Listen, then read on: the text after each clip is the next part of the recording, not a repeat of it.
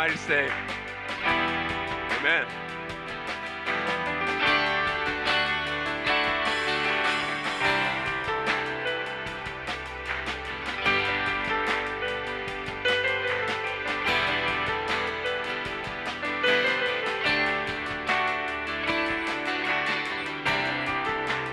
Everyone needs compassion, a love that's never failing. Let mercy fall on me. Everyone needs forgiveness, the kindness of the Savior, the hope of nations.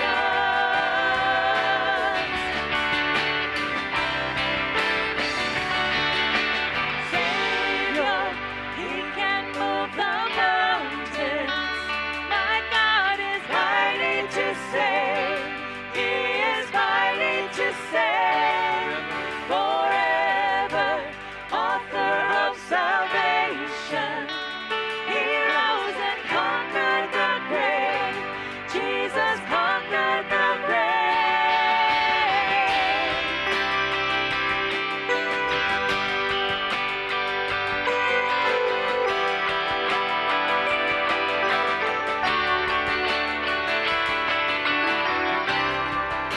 So take me as you find me, all my fears and failures. Fill my life again.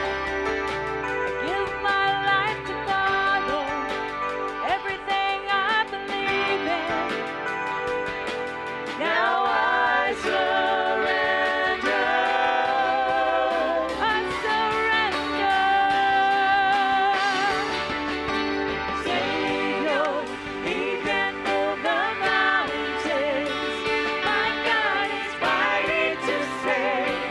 He is mighty to save. Forever, author of salvation. He rose and conquered the grave. Jesus conquered the grave.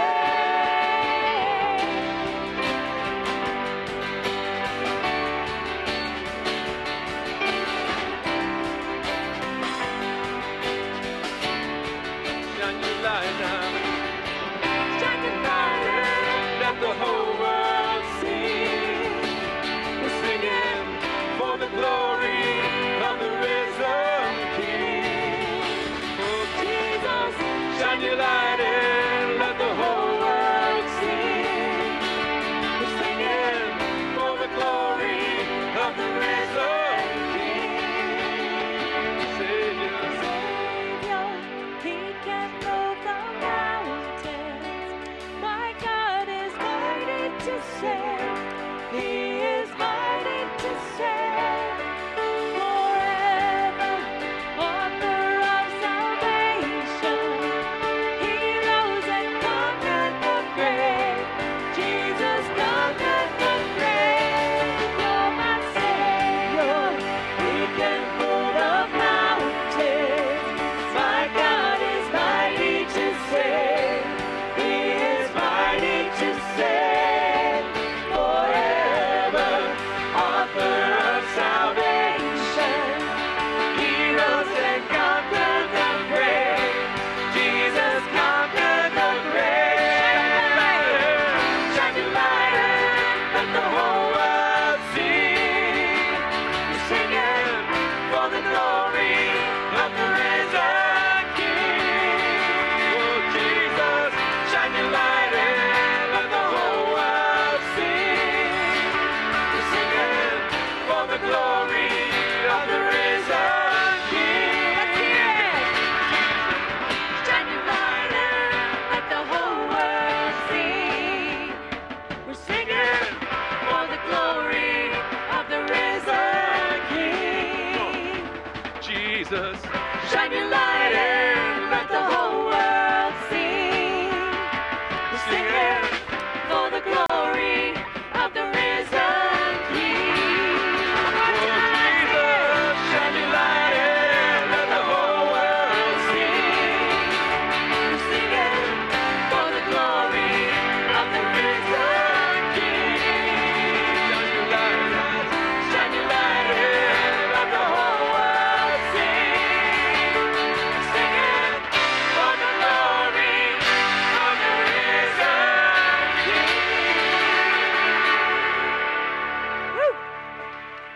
All right, everyone, good morning. Good to see some new eyes here today. So we get to see that. So for some of you, it's the first time you've been back since we're back, right? And you can see a lot of stuff has been done here, and we're thankful to worship with God. We're just going to open with prayer today and continue to just celebrate just being together once again. So let's pray. Lord God, we come to you today. We give you thanks and praise for who you are. As God, we know there is so much in our world, in our lives, and in our communities. We just ask that your Holy Spirit just fill this place, that those things that we struggle with, that we will just trust in you, and that you'll let us just set aside all our worries and our concerns today. As we talk about that great thing called enough complaining today, we're going to go ahead and just set that aside and give glory to you. In your name we pray. Amen. All right, everyone, stand up. You know the rules. You got mask on. I don't know what you're doing. So You can dance.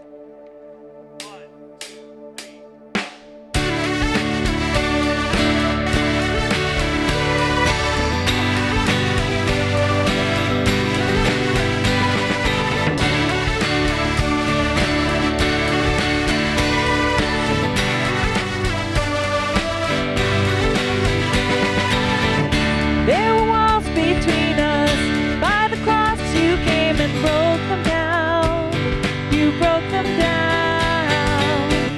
There were chains around us. By your grace we are no longer bound. No longer bound. You called me out of the grave. You called me into the light. You called my name and then my heart came alive. Your love is greater. Your love is stronger. Your love awakens, awakens, awakens me. Your love is greater. Your love is stronger. Your love awakens, awakens, awakens me.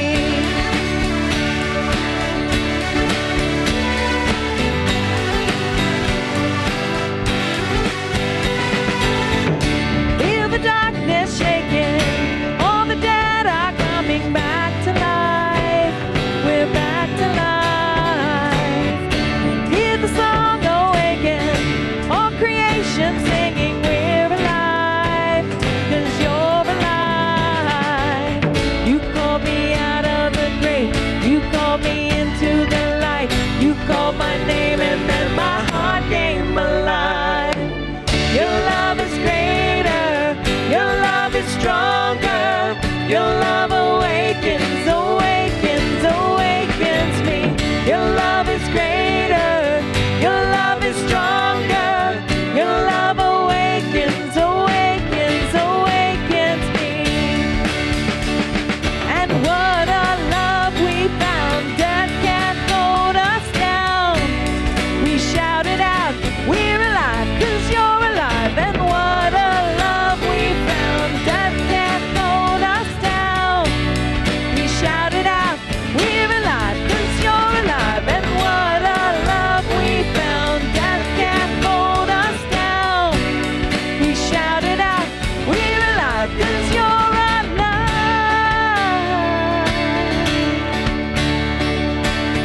Your love is greater. Your love is stronger. Your love awakens, awakens, awakens me. Your love is greater. Your love is stronger. Your love awakens, awakens, awakens me. Your love is greater.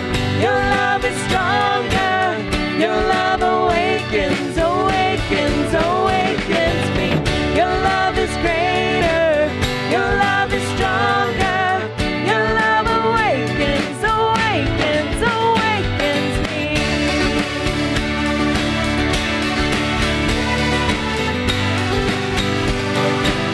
Your love awakens me.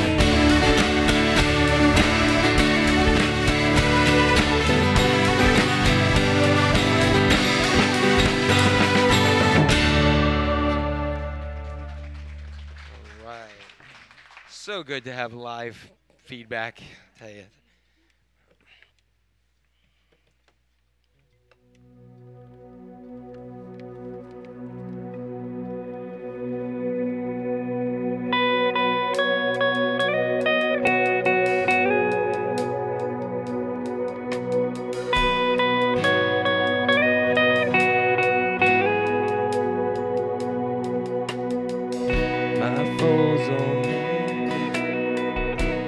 rise against me, but I will hold my ground.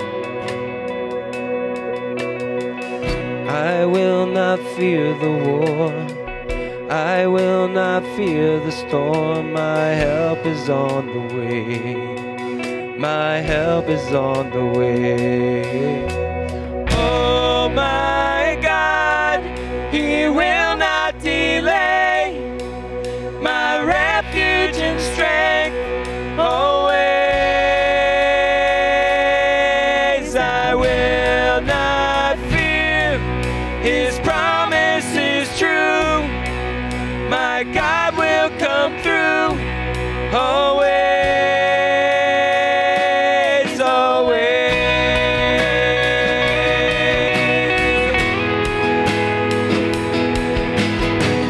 Trouble surround me, chaos abounding. How many think that?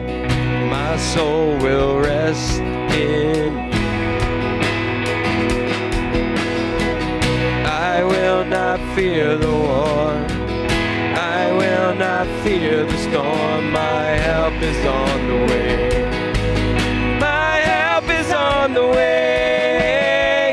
Oh my God, He will not delay, my refuge and strength always.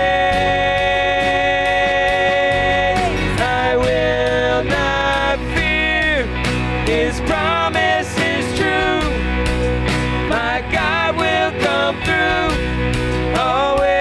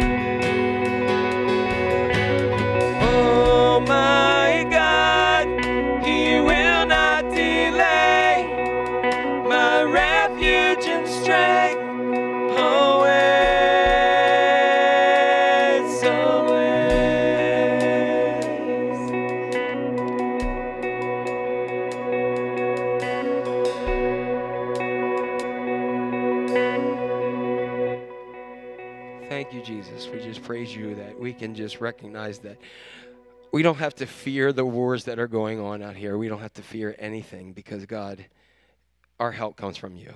And it may seem like you're delaying in our time, but you're always right on time. And God, we're glad that you're here with us during this time here today, during this moment, that you're going to speak to us your words.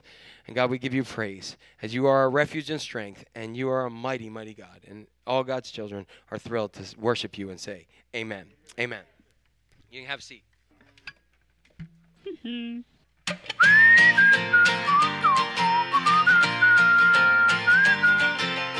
When your car is broken too, there's only one thing you wanna do. Open your mouth and let it spew. But I am telling you, stay positive.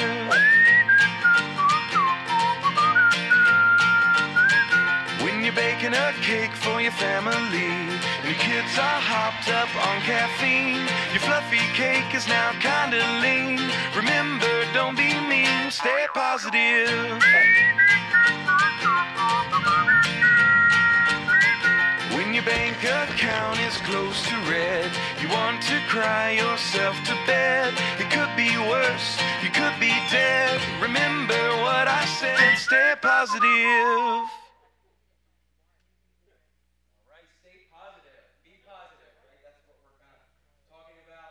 The positively new normal. Anybody? I know some people are tired of hearing the new normal. We miss the old normal, but when we were back in the old normal, we were complaining about it. So that's a good message today, right? About complaining. And you knew what it was, and you still came. Awesome. So just want to touch on a couple things with our prayer concerns. We're going to start with those right off the bat today before we begin and give just a few announcements, not many, but just a couple announcements to go ahead and continue with our series. So the one prayer request that I saw that did come in, again, we're still praying for people with COVID, praying for no spikes and all those kind of things. Great news this week for our state, the best in the country from what we heard. So Governor Hogan, and he now has a nickname, Lockdown Larry. Many heard that. So, hey, but it's working. So we thank God for that. And I know there's been some good news at Calvert and at Union Hospital that COVID is disappearing from those places. And it has been tragic for many people. So do not forget that. And we're not out of the woods yet, but let's continue to pray for that. But we did receive a prayer request from Christine Killow, a prayer for her friend Cindy, who found out that she had breast cancer and she thought she had it beat. It returned and is in both breasts, and she will have to have a full double mastectomy. So be praying for her as she has a long road to recovery and everything that goes with that. And again, as we all know, just continue to pray for our country, immediately our country and our world. And it just seems like just when you think things can't get any crazier, it does, right? And so we just there's a lot that we don't have, I don't have, begin to scratch the surface and have the answers to, but I know who does, and his name is Jesus, and we just want to ask him to come and lift us up in his arms. And so we'll finish today. Yeah, it's Patty. I forgot to say something. There's a young lady that's been missing. Oh yeah, I did see somebody who was missing, a young lady, and they're looking for her. So please pray for her. Okay, so that doesn't sound good. So we just pray that she will be found and everything there. So let's go to the Lord in prayer, and we will finish with our Unite 714 prayer, which is week 13, and we are week 14 of this transitioning back in. So let's pray.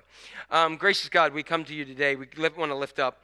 We want to thank you as we've been praying for so long for COVID to be eradicated, and we're beginning to see signs, maybe not of eradication, but of lowering that curve. And we pray for no spikes in this. And we've never missed normal so much, God. And so we thank you for your presence and for the medical staff and everybody else, scientists and everybody who is on the front lines of this. Lord, we want to lift up the girl who's missing. You know where she is, and we just pray, Lord, that she will be found safe, and we'll trust in you and all these things. For Christine Killow's friend, Cindy, God, we know that is a complete jolt to her life, and that's just minuscule in saying that. So what we ask, God, is that you touch her, be with her, guide her, be with her family and friends as they minister love and care to her during this long road to recovery. And as we mentioned, prayer for our country. As God, we just need to have your peace in the midst of all this. And now we'll pray as we read a couple scriptures and pray our prayer from Unite 714. And it shall come to pass afterward that I will pour out my spirit on all flesh. Your sons and daughters shall prophesy. Your old men shall dream dreams. Your young men shall see visions. From Joel chapter 2. And from Acts chapter 2. But this is what was uttered through the prophet Joel. And in the last days it shall be, God declares, that I will pour out my spirit on all flesh. And your sons and your daughters shall prophesy. And your young men shall see visions. And your old men shall dream dreams. Even on my male servants and female servants. In those days will I pour out my spirit, and they shall prophesy.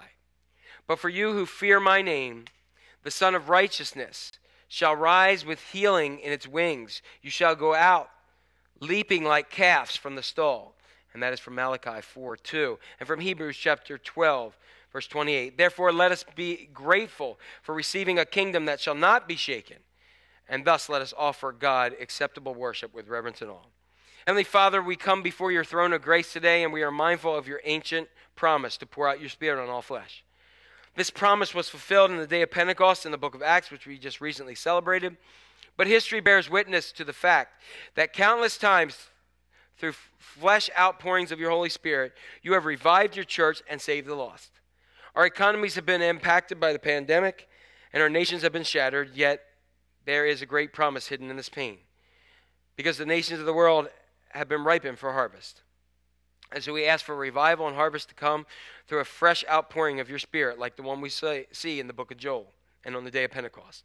Lord, we cry out for your church to be revived. We ask for millions to be saved as you bring a spiritual awakening to the nations of the earth.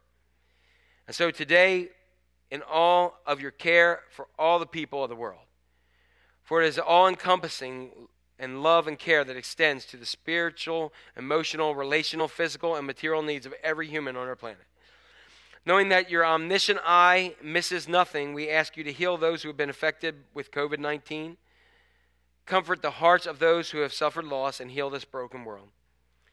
Lord, we boldly come before your throne today, asking you to eradicate COVID-19 from the earth, a prayer we've prayed for 12, 13, 14 weeks.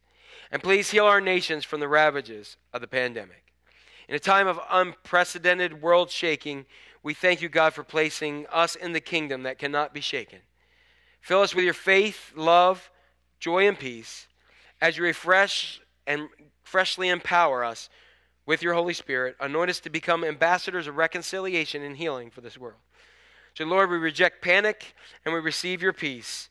Empower us to be your witnesses in all our cities and all our nations. In the mighty name of Jesus Christ, your Son, our Lord, we give you praise.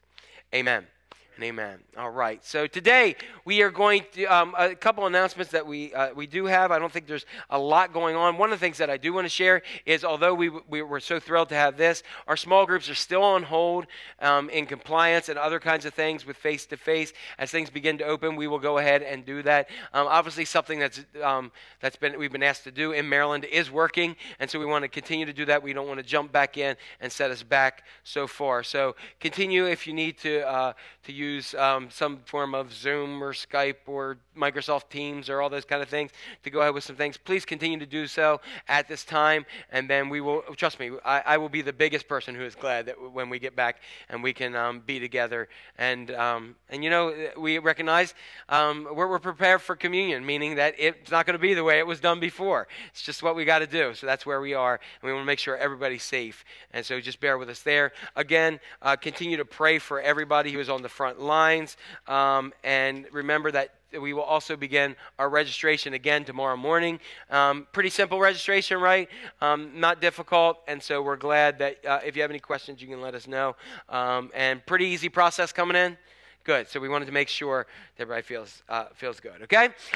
Today we are in our second week of the Positively New Normal, and we are looking at some of you. As I look at this face, I think I've been 1, 3, and 4 more than I've been 2 throughout this entire process. Anybody with me there?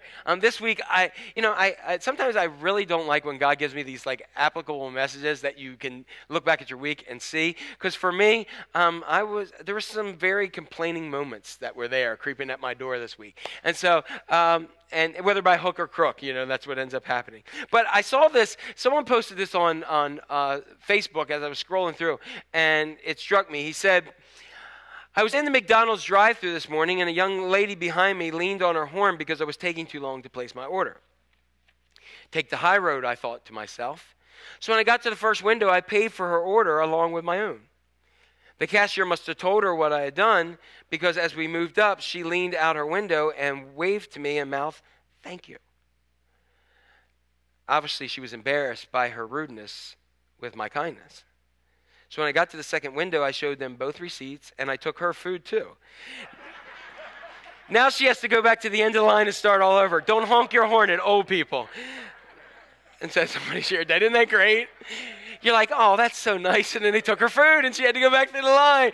Isn't that awesome? Have you been to some of these lines lately? I think that's hilarious as we see that. But, there's a lot of complaining that we have. And I'll give you the one other joke because I just thought this was humorous. So a lady got on the bus with her baby, and the driver looked at her and said, "That is the ugliest baby I have ever in my life seen." Stunned, the woman went and sat down, and she sat down next to a man, and she said, "I cannot believe how rude that driver is. I feel like I'm going to give him a piece of my mind. I'm going to tell him off." The man replied, "You really should. Let him have it while I hold your little monkey." Okay, get it. So anyway, all right. You didn't like that one as much. I get it. But anyway. We like to complain. People like to complain. Have you noticed that? Anybody notice that? You can shake your head, you can move, you can breathe, all that kind of good stuff. There are, over the last several weeks, we have been given a lot to complain about, haven't we? We've been given a lot to be blessed with, but there is a lot that we have that we may have complained about or feel like it. And when I think about complaining in the Bible, I think of the greatest group of complainers known as the Israelites. They hung out with Moses. Whether Moses wanted it or not. And when I think about them, God sent 10 plagues, brought them out of Egypt. He had them pass a part of the Red Sea, and they walked through on dry land, and then drowned Pharaoh's army who was behind them. In the desert, when they didn't have food, he fed them with manna. If it was in this time, he would have given them toilet paper from heaven. It would have worked. When they were thirsty, he gave them water from a rock in the middle of a desert. Their clothes and shoes never wore out. How many of you had kids in growth spurts over the years and would have loved to that not happen? And no matter what they did, no matter what God did, no matter what miraculous thing he did, the Israelites always perfected one thing: whining, griping, and complaining. At one point, when they got manna from heaven, which is bread on the ground. Imagine if you were like, "Hey, I need some bread," and you walk outside and there's a Wonder Loaf laying in the ground. I mean, number one, it would save you a lot of money, and you wouldn't have to wear a mask to go outside and pick up your bread off the ground. And so this was happening. And at one point they said, they got tired of the bread, the manna from heaven. So God gave them quail laying on the ground. That's all they had to do. Remember when the people were worried about a meat shortage? God, boom, there it is on the ground. You just had to go outside in the morning from your tent. And they said, "We've been out here, we've been walking around." It's hot. They're complaining, and they say, "And we detest this miserable food." The food from God. And here's what they said. They said to Moses, "Was it because there were no graves in Egypt that you brought us out in the desert to die? What have you done to us by bringing us out of Egypt? Didn't we say to you, 'Leave us alone, let us serve the Egyptians'?" In other words, slavery was so wonderful. And if you read Exodus, it wasn't. They were crying out to God. Pharaoh was making it more difficult. But you ever get into points like where you're in a situation and you look back and you idealize something that was even worse than the situations you're in? And that's what they're doing at this point. Said it would have been better for us to serve the Egyptians than die in the desert. And when I started thinking about this, I started saying, man, this is a lot like us. And then Moses says something that is of shock value at first. And if we take it just from not only from the context of the Israelites, but we applied it to our lives, it really jolts us. Moses said, "You are not grumbling against us, but against the Lord." You see, Moses had millions of people coming to him with their problems every day. Every day he had them. His father-in-law said, "This ain't good for you. You got to get some people to deal with this." And he had this problem every day, and he said, "They ain't grumbling against me, they're grumbling against God." So what if every time we complain about something in our lives, it's not to who we're complaining about, it's not the situation we're complaining about, but we are complaining against God? That's a lot. I'd say God, maybe that's how God looks at this whole complaining thing. That when we complain, we're complaining to him, about him, and everything. So what I want to do is, it's so easy right now to beat us all over the head with a frying pan and say, we're bad, we complain, we're bad, we're bad, we're bad. That's easy to do. That's easy stuff to do. But what I want to do today is I want to hear the message, the whole message, through the lens of my own complaining and your complaining. And I don't want you to feel guilty about it. Because somebody's asked me, but if I do that, then I'm going to feel guilty for God. I want to tell you something. This is something you can take to the bank if you don't hear anything else. God does not motivate us by guilt. People and Satan do. All right? Guilt is one of Satan's greatest tools. God convicts, but doesn't guilt us. So if you're dealing with guilt in your life, like many times I have, and it's been a motivator in a negative way, just recognize and hear this. God is not going to motivate you by guilt, so I'm not either. It's like on your way to church. You may be feeling really bad right now because on your way to church, there was some slow driver in front of you. Mine was 6D73, and I'm going to stop there. I memorized it because they were taking forever up Route 40, and I memorized their license plate, and they were in the fast lane. Correct me, John. The fast lane is for people to pass and go fast, correct? Thank you. I'm right. This person made me furious because it was like they were both like, I'm going to make Jack mad today, and he's going to complain. And I was, and I'm like, I'm going to complain and go talk about complaining. Okay, enough complaining. But that's what happens, how we see that. So you may have had a slow driver. You may have been like, I got to get my mask on, and should have stayed home. Or you might have said, man, temperature readings at the door, and no snacks at the table anymore. I miss those. When are we going to get back to normal and get some good snacks? So you might have gone through all that stuff. So what I want to do is I want to look at this, not to beat us down, but to say, okay, how can we change some of this in our world and in our own lives? And so the first thing, I'm going to ask you some questions. It's going to be kind of like our small group in some areas, because I'm going to ask you some questions. We're going to talk about some things, and then we're going to go ahead and I'm going to give you some educational Greek. And I've also got some very interesting, props here. I'm going to be Gallagher today, all right? So here we go. First thing I want to ask you is, what in your life do you complain about the most? What in your life do you complain about the most? I've known some people who wanted to be married so badly, and they can say, oh, look at that person there. They're not serving God. I'm serving God. Why are they married and I'm not? I really want to be married. I want to be married. Then they get married, and then they complain about who they're married to. They don't do this. They don't do that. You know what I mean? Anybody been in these areas? We have that. It might be that you're complaining that money is too tight, or that your house is too small.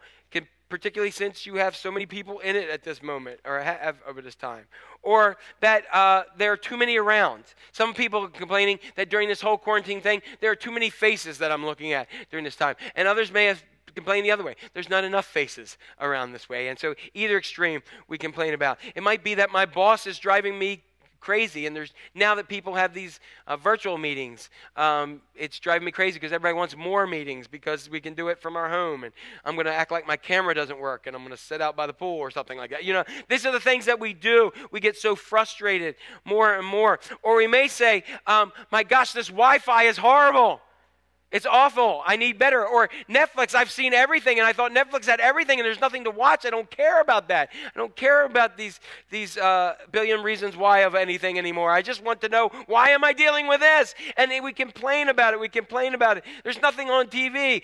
Bruce Springsteen, I was a huge Springsteen fan, had a song way back when, 57 channels and nothing on. We could say 570 channels and nothing on many times. And or the weather, it's too hot, it's too cold, it's too rainy, it's too this, too much pollen, too much that, and we're going crazy with all this stuff, and we say it. And I'm going to tell you, the problem is not the Wi-Fi. The problem is not Netflix does not have enough stuff. The problem is not the people that are there or the businesses. The problem is we are allowing Satan to take our eyes off of Jesus and put it on ourselves.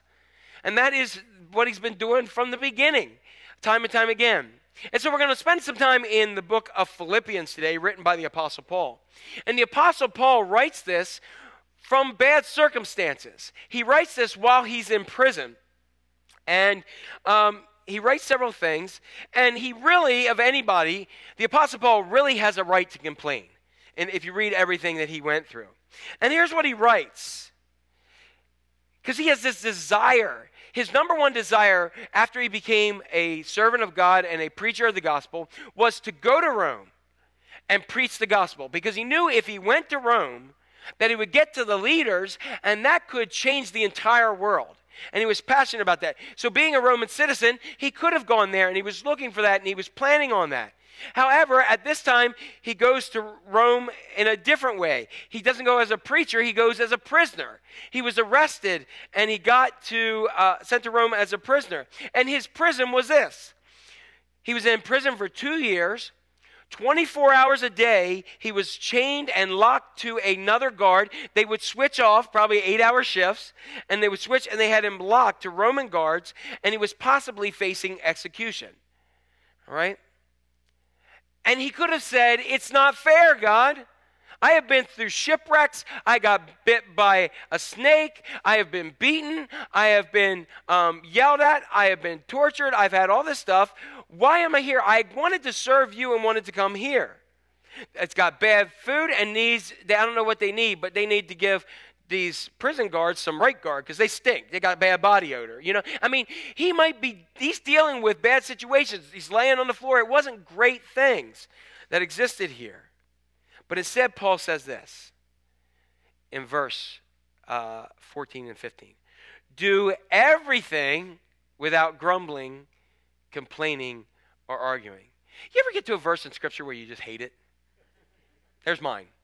Do everything. It says, say, but wait, I should be able to. You don't know what my job. You don't know about what. You don't know who I've been locked up with for 14 weeks. You know, and he says, do everything without complaining and grumbling. Everything's a lot. That's a lot of stuff. You see, he says, so that why? So that you may become blameless and pure. Children of God without fault in this, boy, does this fit? Warped and crooked generation. Doesn't it sound like Paul is writing to us from maybe Cecil County Detention Center? Doesn't it seem like that? In this crooked and warped generation. Do everything without complaining so that you may be blameless. You see, there's several different reasons why we need to bring that complaining down. There's some practical reasons, and there's a guy who wrote a lot and did a lot of studies on it. His name's Dr. Travis Bradberry, if you want to check that out. He wrote some books on those things. And he found out some things about reasons to stop complaining. One of those, he said, repeated complaining, it rewires our brain to do more complaining. So when we complain about one thing, complaining tells our brain to complain more. You ever know somebody who complains about everything? Okay? So if they come into your house and the temperature is too warm for them, they'll say, man, it's hot in here. And you turn it down a little bit, and now I'm cold. You got me a sweater? You know, those kind of things. It's always something because our brain is wired to that. And one of the things is, it is easier to be negative than positive. There's no effort to be negative. It's just easy to go ahead and do that. I mean, my gosh, just turn on the TV. You got all you need to go ahead and be negative.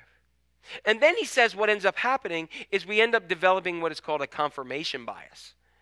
That our circumstances are based on our preconceived ideas about what our circumstances are. So we think it's bad for us, then it's going to be bad for us. It's like a self-fulfilling prophecy that we do. And so those are the practical ideas, but I want to spend most of our time today in the spiritual areas that Paul gives to us in the book of Philippians.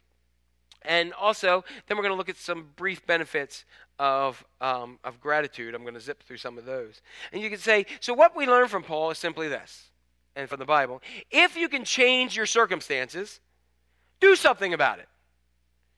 You know how many times I've been in a counseling session with someone, or a couple counseling sessions, and the person brings the exact same thing they brought up last year? You know why? Because they've done nothing about it.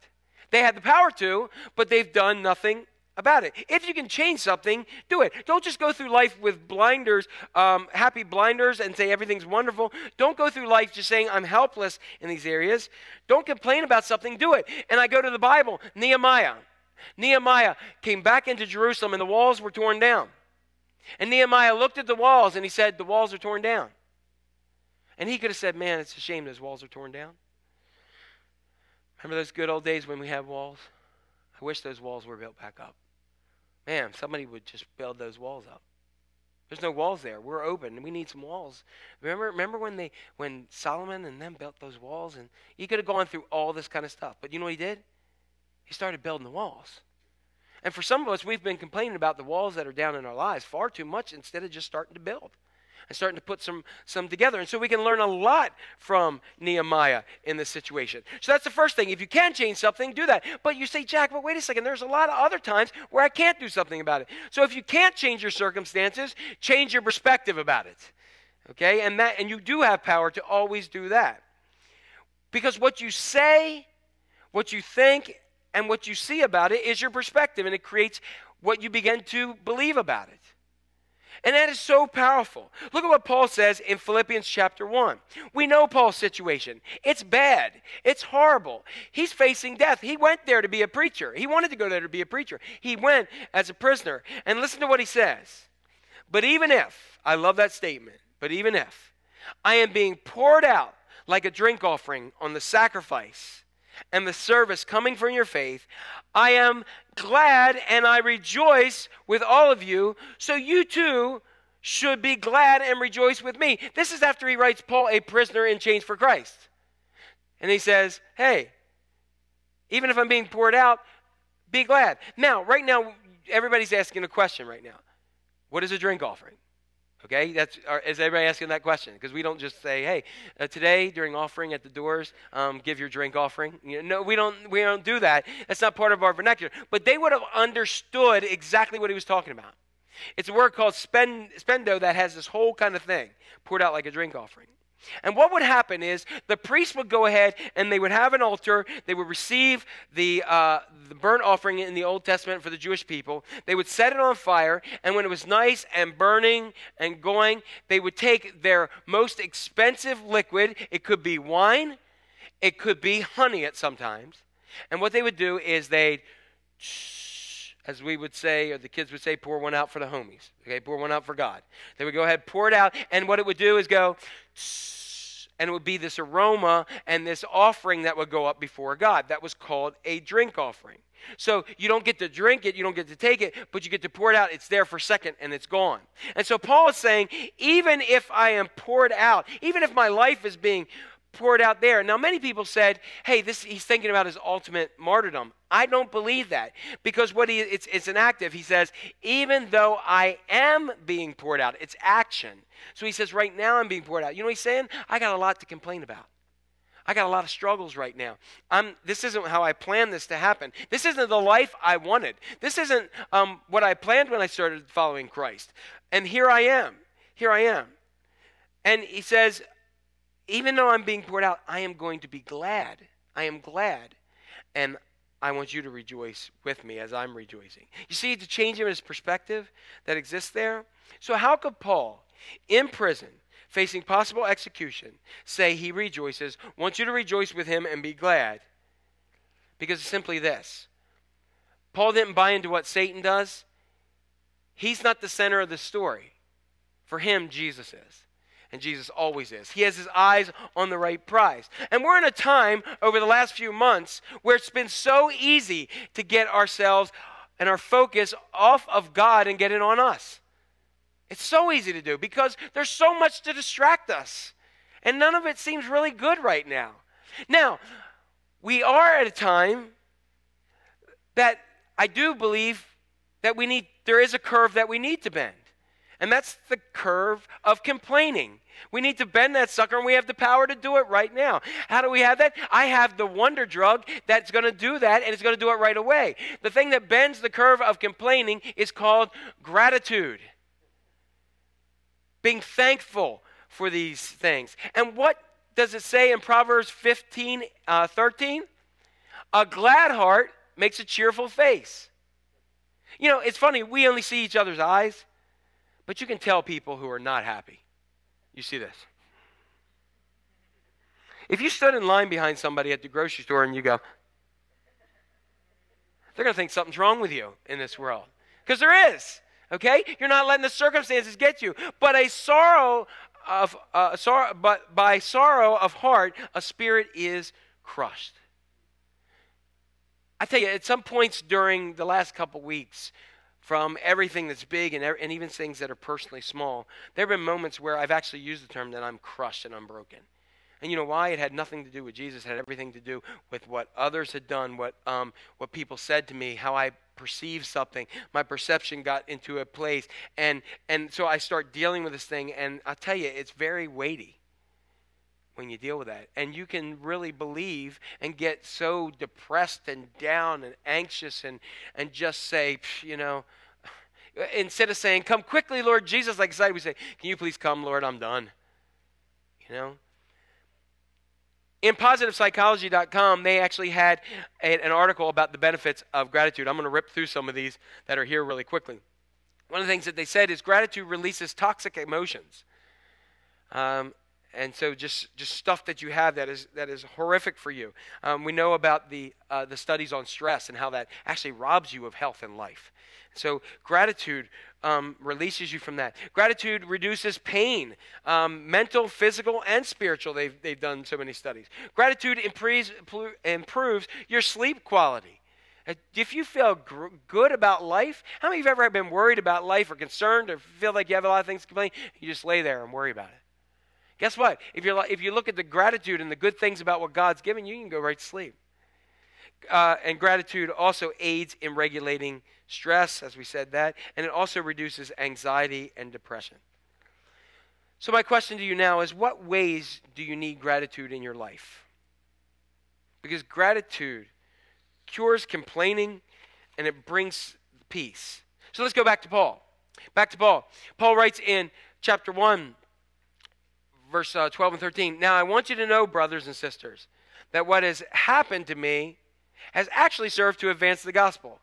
Excuse me? He says, as a result, it has become clear throughout the whole palace guard that everyone else to everyone else that I am in chains for Christ. So here's Paul. He wanted to go. He wanted to be a preacher. He wanted to show them the gospel of Jesus Christ. He gets put in jail. He keeps referring himself. He gets sent to Rome. So he gets there, but he's a prisoner. He's chained to a guard all day. Doesn't sound like a good thing, does it?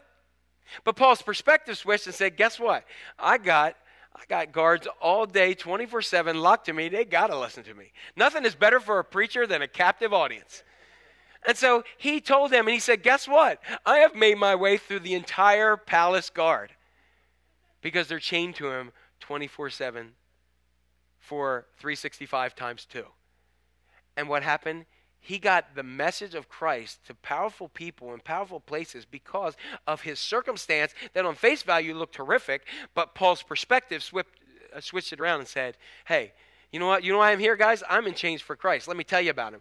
And they're probably like, oh my gosh, at first they were probably like, I got to go to that Paul guy again. He's going to talk about that Jesus, and I got go, it's your turn. He's like, okay, and Jesus. And it began to affect them when they saw this guy in the worst predicament and situation, not complaining, but praising God. So one of the things that we see is we have no idea how what others see as negative that God will use as an opportunity to advance his gospel. It's like the old preacher said, when you're down to nothing, God is up to something. And so what we see is Paul saying, I'm still here, I'm still standing, I still have breath, and we can add that too, and God must have a purpose, a plan, or an assignment for me to do in the midst of this. So what are you chained to in life? What are you chained to that others are looking at as being a horrific situation, but if you allow God to take your perspective and you change it a little bit, is it your job? Is it your health issue? Is it your relational challenge? There have been several things in my life that I've been chained to, and I tell you, probably the thing that has been the biggest chain for me over my entire life has been the fact of just not feeling good enough. You know, to let you know, and a lot of times, and that one of the things I've learned about myself and I've learned about others, that humor often covers up a lot of pain. Smokey Robinson and the Miracles had the song, The Tears of a Clown, right? That a lot of times in your life, that when you deal with things inside because of situations way back when and for other things in life, that often that they place, that there's something that may have happened or something that may have caused at a time in your life to really make you believe that no matter what you do, you're never good enough. And I don't know if I'm speaking to anybody. I'm just sharing some story here. And it is tough to just say that. Times I've had people close to me say, hey, I wish you would see yourself as others do. And one of the things I struggle with, I feel like it many times, without God in the right perspective, I will never do that. And that is a struggle for me each and every day of my life. And somebody else may feel that too. And so I'm chained to that in my life. It's not something I love to tell people, hey, I don't feel good enough most of my life for anything. I don't feel like a good enough father, husband, pastor, professor, friend, anything. That's ingrained into my life. Okay? And so I could get really depressed, feel really guilty. I could go ahead and seek pity in that stuff. But the main thing is I want to check my perspective that regardless of how I think about me, I've got to not keep my eyes on who Jack thinks he is. I've got to get my eyes on who Jesus says I am. And when you look at who Jesus says you is, it immediately changes your perspective. Okay, so what I'm saying is that is an opportunity for me to be changed. And so why am I sharing that? Because something that is a curse to me, that is bad from the outside, that is something that I struggle with, I'm sharing today, not for you to go, oh, I'm sharing it for you to say that you may not feel good enough, that you may have somebody who told you one thing, or you may have believed that. And the fact is simply this, hey, I'm in the same boat with you. But the good thing is neither one of us are driving the ship because we wouldn't be good enough captains. We've got Jesus driving this thing. And when he says we're getting to the other side, we're getting to the other side. And so, although we have these moments of times where we have this, we need to recognize that God is in control. Because even if I feel that, God is greater than my even if. Because when I'm down, and when I'm down to nothing, God is up to something. If you can do something about it, do it. Get help. Get counseling. For 30 plus years, I tried to deal with it in my own coping mechanisms. You want to know how good that worked? Not at all. Not at all. And so several years ago, I went ahead and hired a counselor. Totally somebody I would not pick. I picked a lady who is probably in her, hopefully she's not listening, she might hit me, maybe 60s, who you would think I would have nothing in common. And she has been one of the greatest sources of strength to keep me going in life. Because I do that. You know why I had to? Because I can't do it on my own. That's never what I was created for. But the lie was, hey, you're never going to be good enough anyway, so you might as well not deal with that. So if you can do something about it, get help. Somebody says to me, should I get counseling? I say yes. I used to think of it as a weakness. It's not. It is a powerful thing. Because guess what? You and I are not Jesus Christ. And guess what? Satan is coming at us with every single attack to devour and destroy us, so we need each other. And now we got to now I got to sit on a porch with a mask on 6 feet apart, but hey, it works. It works. If you can't do something about the situation and circumstance, change your perspective. Because even if I can't do anything, God can. Paul in chapter 4, let's jump up to chapter 4. He's writing again. And remember he said, hey, don't get worried about my predicament. I rejoice, and I want you to rejoice and be glad with me. Here's what he says in chapter 4. Rejoice in the Lord when it's good. Rejoice in the Lord when you feel like it. Rejoice in the Lord when you feel like you got it all together. No, it says rejoice in the Lord always. Didn't we just sing that song? Always. And again, I will say it, rejoice. Remember when you were a kid and your parent said, look at me. Now I'm going to tell you this. Okay, I am going to tell you that. And they say it a couple times. Listen to me. Why do they do that? They want you to hear it. Paul's saying, hey, rejoice. He is writing this while he is chained to prisoner to these guards going, hey, rejoice in the Lord always, rejoice in the Lord. So the guards are getting it. Now he's telling the people, are like, man, isn't it horrible about Paul? He's like, no, it's great. Rejoice with me.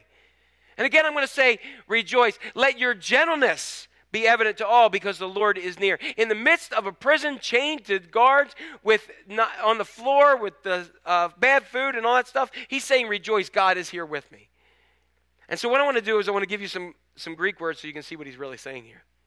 The term rejoice that he says twice here, because remember he said even if the circumstance is not whatever, rejoice. And what is he saying here? It comes from the word kario, which actually means to be glad, directly connected to charis, which means grace.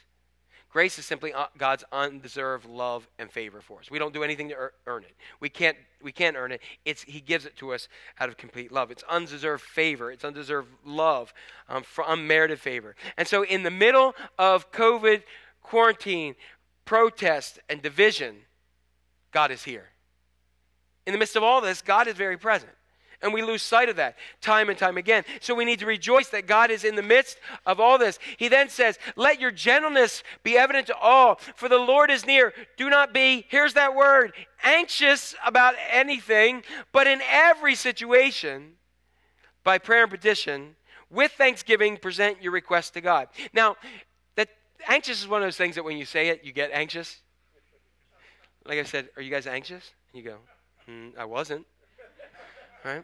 So anxious, just you feel it when you go there, okay? So do not be anxious about anything. I got a lot to be anxious about, don't you? We can talk about it. But Paul says, nope. But in every situation. So anxious is the word here, miramnio, which means to be troubled with cares. But I love this next definition. To be pulled in part, to go to pieces.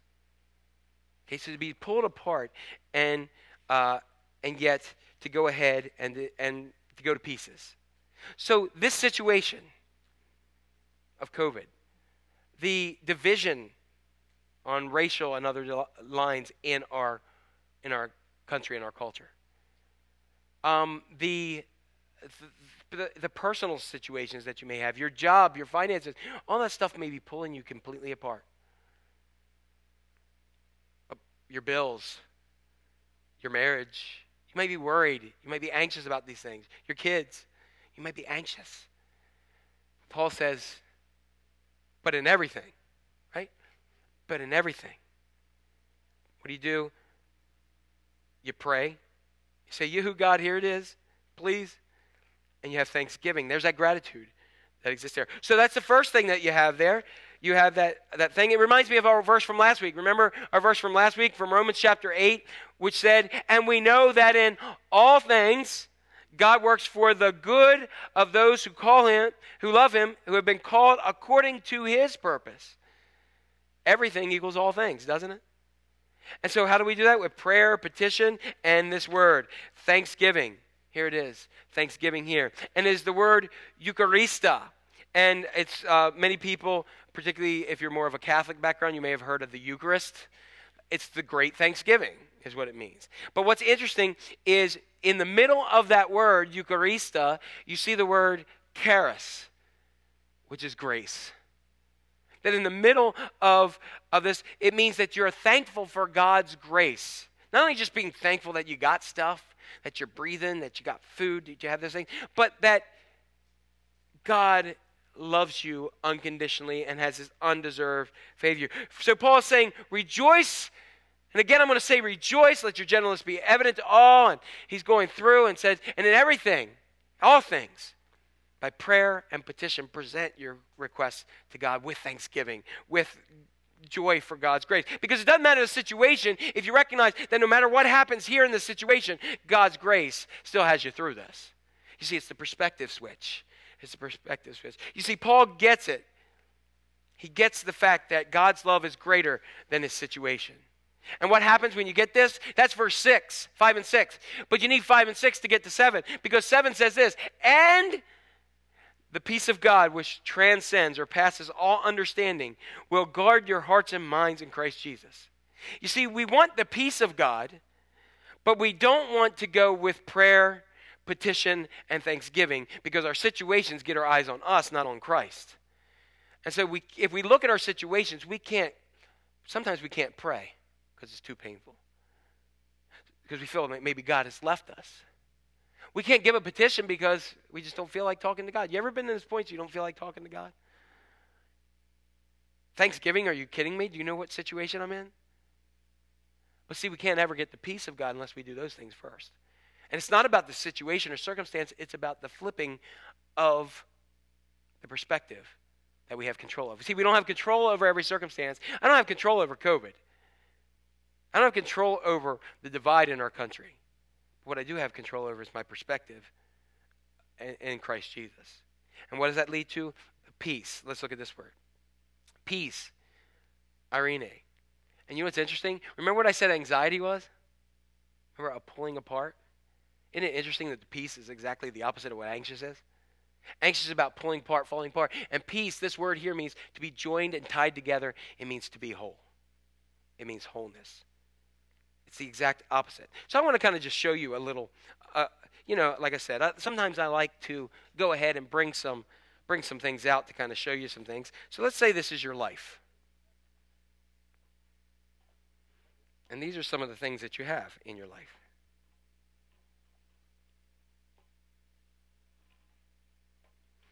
And you've had a heck of a time. You got a lot more things in your life. You guys are getting anxious right now, aren't you? And this is what you're trying to manage in your life.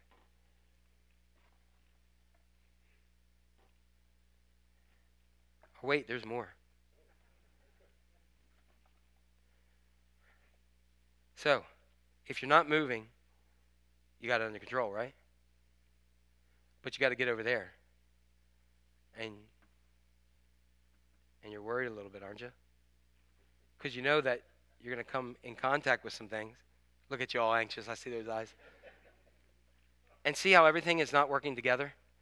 It's not keeping together. Your anxiety is going, and then something happens. And that's how we often live our lives. Right? Because we can't keep it all together. But you see, when we change our perspective,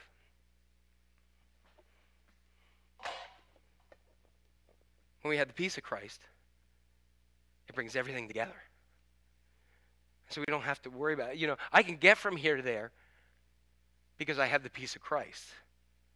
Like all those things, all those concerns that I can't manage myself, I don't have to because it's Him that keeps it together.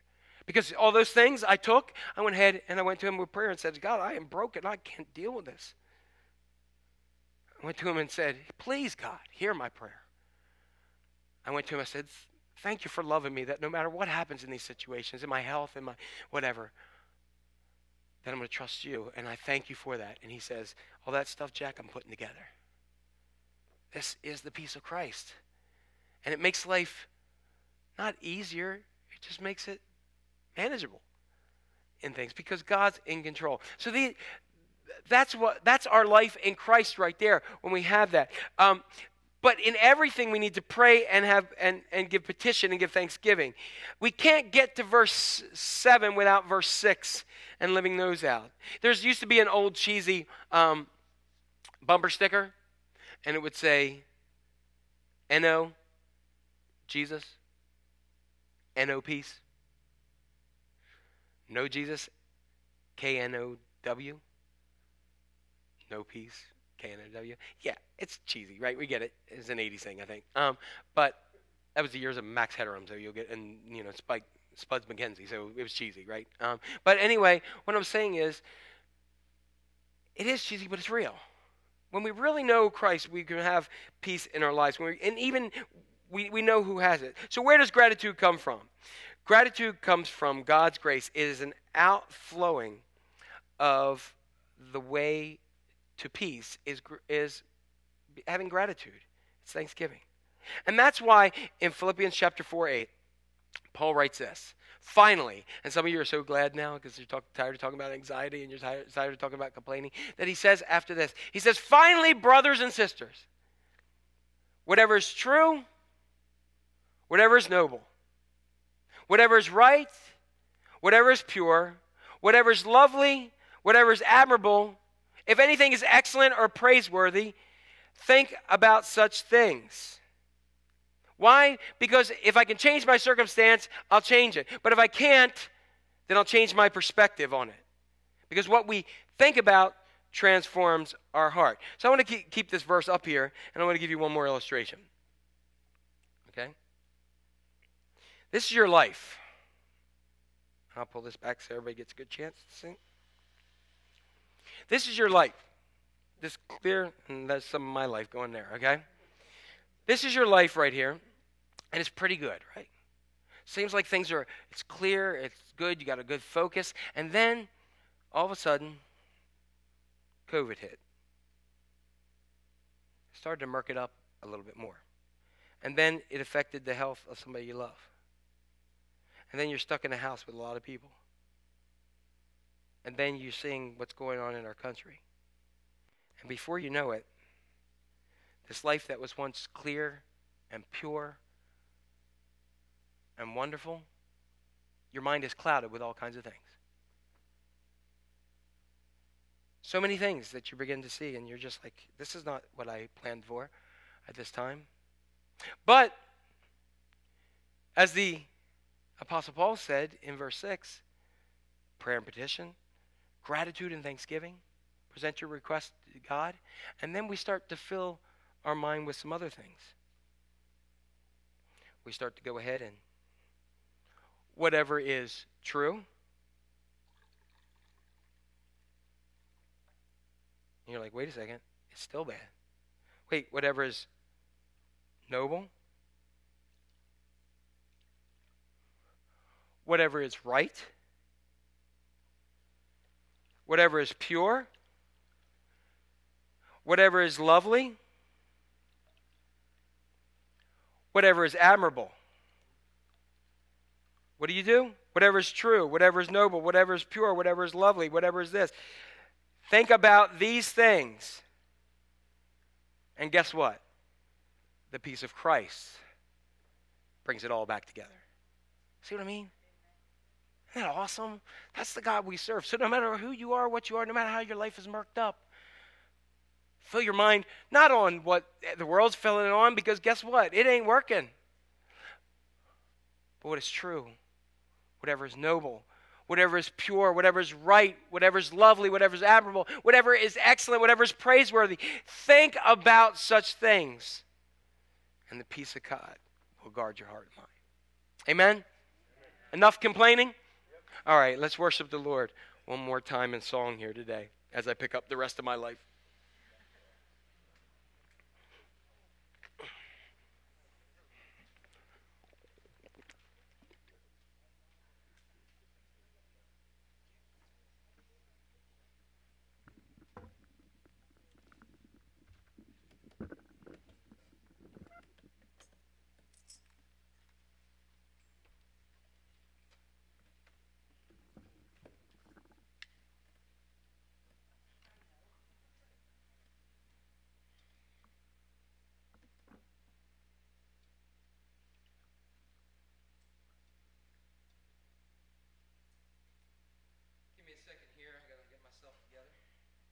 I got anything to say? He looks at me. No, I don't know. It's good to see everybody. I mean, I mentioned last week, but it just feels right in here now, doesn't it? I mean, it always did, but it just seems really awesome. I just think God is about ready to do something really amazing in our world, and I think we're going to be even a larger part of it in those things, and because He's great, isn't He? So I'm going to ask you to just stand again, and Watch out for the parts of Jack's life on the ground here. yeah. Trust me, my life will make you fall.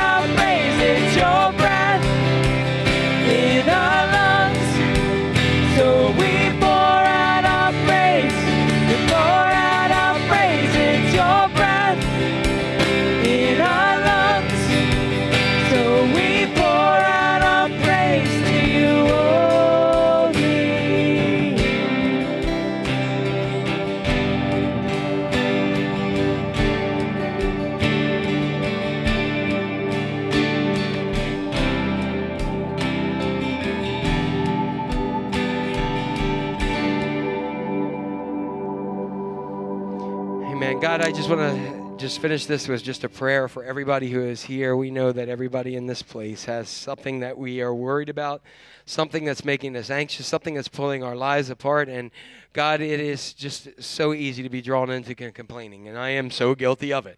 And so, Lord, I just hope that you'll help me focus like Paul did, that I can look and say, hey, if I can change my situation, I need to do something about it. If I can't, then I got to change my perspective. And how do I change my perspective? With prayer, petition, and gratitude and thanksgiving to you for the grace that you've given us. Grace is the healing for complaining. And so, God, you bring it all together in your perfect grace and your peace. For that, we give you praise. In Jesus' name, amen.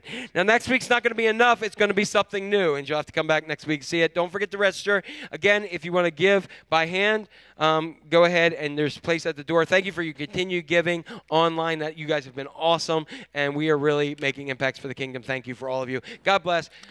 Virtual hug. There we go. One more thing. Can I tell everybody, if you have Miriam's Table boxes next week, bring them in. We'll wrap that up. You've already been really great, and we've been able to give a lot of funds. We'll summarize that next week.